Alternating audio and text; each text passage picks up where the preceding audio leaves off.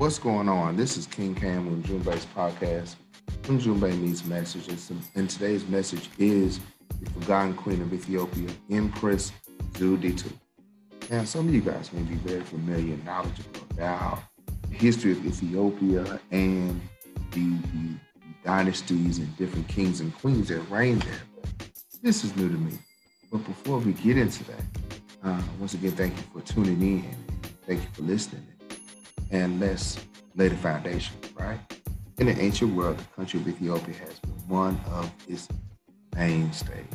Since day one, Ethiopia has always been the power, right? The Bible calls it the land of Cush. Ethiopia is the oldest independent country in Africa.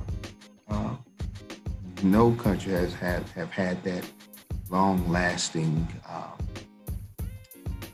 rulership. It is also the second oldest Christian nation in the world after Armenia. The country of Ethiopia is one of the longest lasting systems of kingdoms and monarchies in the known world. Predecessor, Emperor Haile Selassie of Empress Zuditu was born April 29, 1876. She was the early symbol of women's independence, whose end is shrouded in mystery. We're going to summarize a little bit of the ascending of major kingdoms of Ethiopia, its monarchs, religion of the country, as well as summarize the life of our empress. Ethiopia is the world's 27th largest country, a little larger than the state of Texas. It is situated in the Horn of Africa, south of Egypt and west of Somalia. But let me pause right there to let you guys know that Ethiopia was not always this size. The Nile River, however long the Nile River flowed, that's where Ethiopia was. And so it wasn't until the Berlin Conference when they shattered our African nations and people and made them into these smaller states, mainly to maintain control.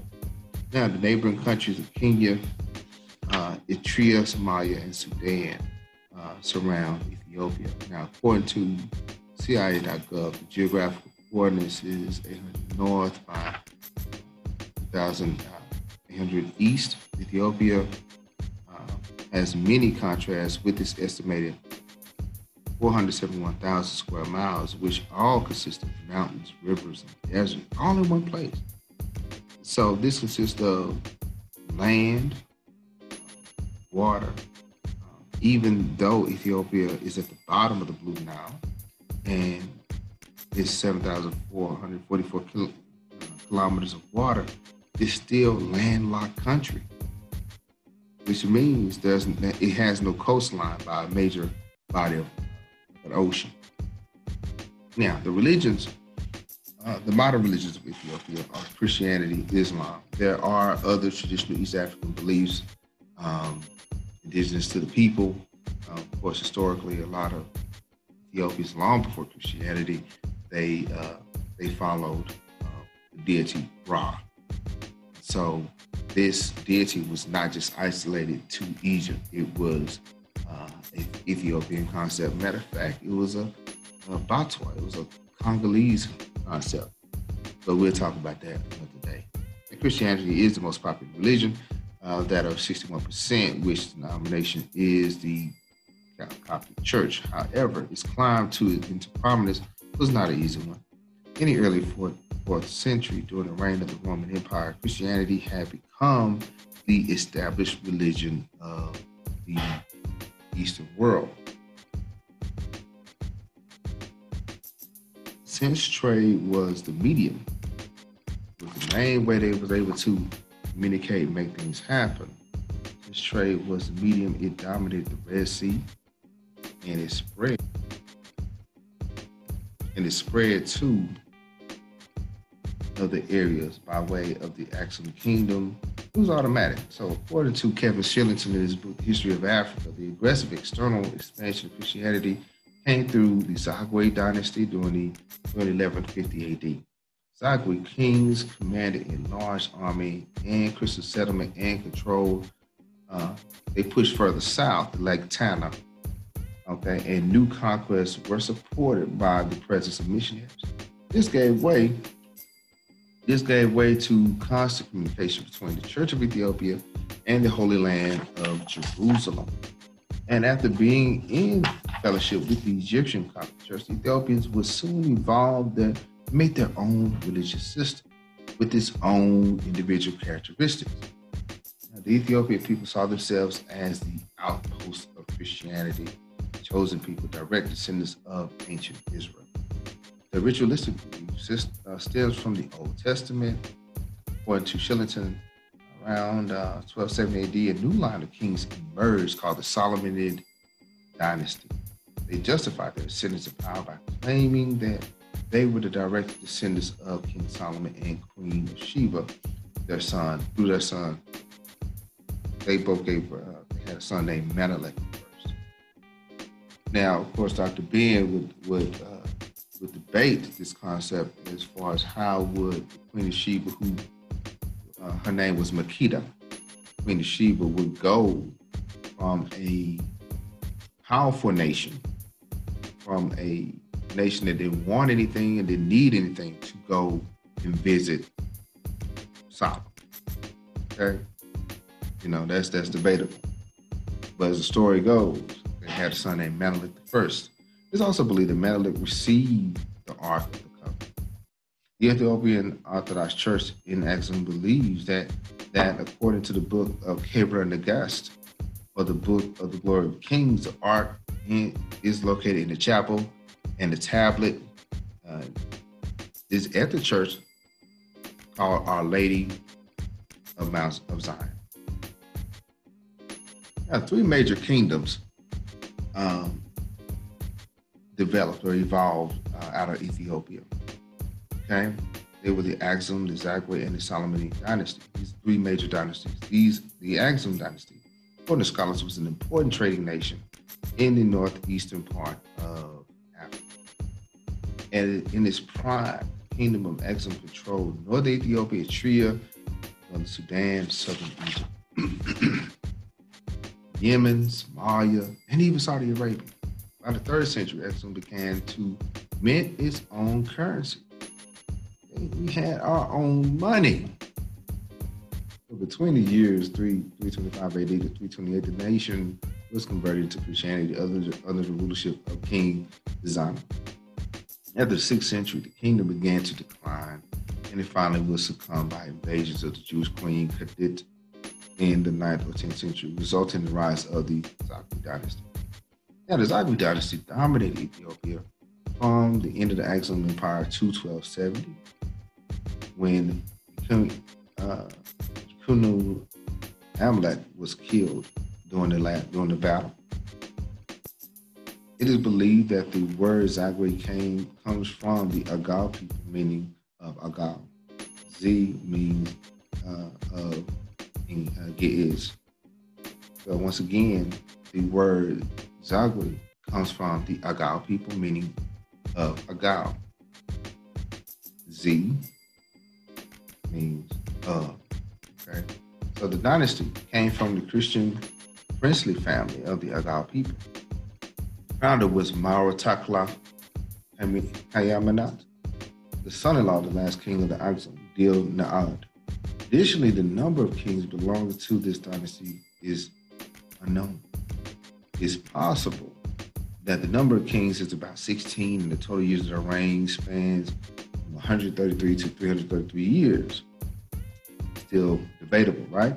The king that was the most known was Gabriel Meskil Lalibela. Yeah, Gabriel Lalibela, who was responsible for the rock-hewn churches of Lalibela. Despite of such accomplishment, the last king of the Zagwe dynasty is unknown. Most scholars believe that the king was Yetbarak. Now, so we have the Axum dynasty, we have the Zagwe dynasty, now we have the famous Solomon dynasty. It is the most known in the traditional house of the royalty in Ethiopia. The motto of the dynasty was the scripture from the book of Psalms, Ethiopia, Tabish, and Hebi is exhibit, which meant Ethiopia stretched her hands unto the Lord, claiming to the descendants of King Solomon and Queen of Sheba, who is said to have given birth to Menelik I. Then, when Amalek overthrew the last king of Zagwe, he then claimed the direct male descending line from the ancient Exumite kingdom, which the Zagwe overthrew. Now, I would tell my students that 80%, whether I would say not 80, that's real high, the majority of the African nations and kingdoms were matrilineal, not patrilineal. Matrilineal means your royalty or your royal line came through your mother and not the father. In this case, Ethiopia, the royalty or the bloodline came through what? The father, right? So the empire, so Amalek overthrew the last king, and he claimed direct male descendant line from Exumite kingdom, which was overthrown. The empire itself expanded and contracted over the centuries. In its height, it controlled parts of Sudan, Red Sea, the Gulf of Aden, and Kenya. Menelik II and Haile Selassie established the southern regions in the last 2 centuries. Now, famous Emperor Haile Selassie adopted the imperial coat of arms, which is an imperial throne flanked by 2 angels, one holding a sword and a pair of scales, the other holding the imperial scepter. According to some sources, the throne is often shown with a Christian cross, Star of David, and a crescent moon. This alludes to Ethiopian connection to the 3 world's major religions that are Christianity, Judaism, and Islam. And religiously speaking, Ethiopia has played a major role in all 3 at one point in time or another. Now, the coat of arms is on a red mantle, an imperial crown, and is before the line of the tribe of Judah. Now, the line of the tribe of Judah itself is the center of the tricolor flag during the rule of Haile Selassie. Hence the phrase, conquering lion of the tribe of Judah was on the arms, okay, which always went before the title of the emperor himself. And you see that not just in modern times, but in ancient times. They would be our ancestors, the pharaohs and many others would put their title, put a handle before their name, okay? So it could be son of the sun, or it could be Candique, or whatever. It'll be that title, then their name. So that's why I tell my students names are very important. Okay, it's good to know their name, but know their full name. Now, Emperor Theodore II, he lived between 1818 and 1868, reigned for 13 years. His birth name was Kasa Haile Gigoris, but was regularly called Kasa Hailu, which means in Gez, restitution, and his power. He established Ethiopia as a modern African power. He expanded the military force into a national army. He gained central control of Ethiopia. According to Shillington, he expanded his own military force into a national army, drilled, disciplined, salaried, trained in the use of modern weaponry. It's okay to have knowledge, wisdom, and understanding, and to have cities and money, but it's another thing to have a standing military. It's okay to write books and petition and appeal, but if the people do not have the muscle to substantiate their claims, they're just talking, right? Now, during 1855 to 1861, local rebellions rattled the country because the nobility tried to assert their independence from the centralized government control. Once again, division amongst the ranks, right?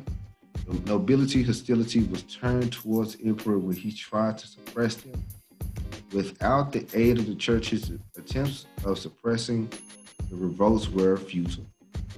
Okay, in 1868, Theodore arrested a British consul, which led to a huge march of 30,000 men to rescue the consul. Because the British people wanted to meddle into the affairs of Ethiopia, which, they should not have been there. The guy was arrested. Then the British find out, here come this army. Only with the manpower of 4,000 people, the emperor was overwhelmed and he committed suicide on the battlefield. What if Sudan got involved? What if Kenya got involved? I think the odds would have been in our favor. Unity is important, y'all. Emperor Menelik II, 1844 to 1913, ascended to the throne in 1889 after the death of Johannes IV. He built a large army which used modern weapons. For many years, Menelik has been in position. He positioned himself in the regions of the Southern Empire. In the north, he was confronted by imperial ambitions of Italy and was forced to recognize the Italian coastal colony of Istria between 1887 and 1890. At the Battle of Adwa in 1896, he was able to defend the country from foreign rule. He would later establish the capital of Addis Ababa. Now, our Empress Zerditu was baptized as Askala Miriam. She was born in 1876. The Empress Zerditu was the first lady to be recognized as ruler in Africa on the international level. She was the eldest daughter of Menelik II, Lady Abek. Even though the Emperor Menelik had 3 children, Zerditu, Asafo Wilson, and Shiwa Raga, Zerditu remained the closest to the royal family. She was the last direct descendant of the Solomonic dynasty.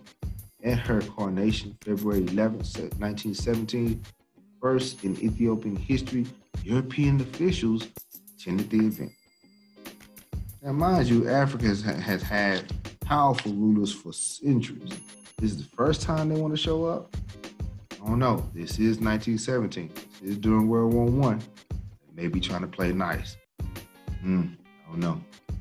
Right? At her coronation, they did come. Zerditu was summoned to the capital. And on September 27, 1916, the Council of State and the Ethiopian Orthodox Church officially deposed Isu in favor of Zerditu. Her official title is Negesti Negas, Queen of Kings, a modification of the traditional title Negus Negas, King of Kings. It's interesting. Queen of Kings. Very, very similar to the pharaonic title of the queens in Egypt, the Lady of the North and South. According to Marcus, Zerditu pledged to rule justly and fairly. Now, the aristocracy was supportive of her reign, but her relatives were not amused.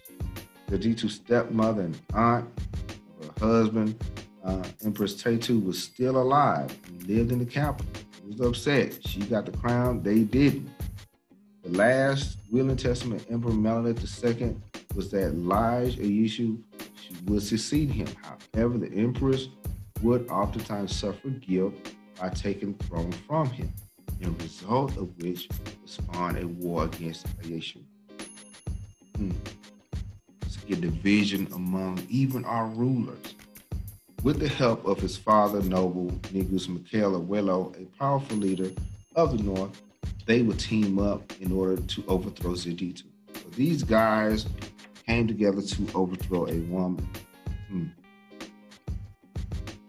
However, they both failed, and Gusa Araya, her husband, captured Ayeshu. He pleaded to the courts that he be imprisoned in the family estate and would still eat raw food. He said, look, I'm wrong, but hey, can y'all, do me a favor, not put me in the prison with regular folk, put me on house arrest. Now, to the end of their life, she still would refer him to him as royalty. She still respected him. However, she then met opposition from Rastafari, and then that's when she gave up hope. Moreover, her reign was under constant threat because of her gender. It had nothing to do with her titles, her gender. She was not able to rule completely and freely. In an attempt to limit her influence, the the aristocracy arranged Emperor's nephew and husband, Ras Reli, to be appointed to remote governorship, removing him from court. So they used people in her camp to curb her authority. Her eventual separation from her husband, as well as family disputes, make her reign an unhappy one. Her cousin Rastafari was soon be the one in control. At the end of her career, she spent most of her time in prayer, fasting, as well as other religious activities, and would soon withdraw herself from political affairs. This, in turn, would give Rastafari more leeway to the monarchy. In the 1930s, Zewde bestowed the title Negus Tafari Mekene, even though Tafari did not have complete rule over Ethiopia, he still sustained much power.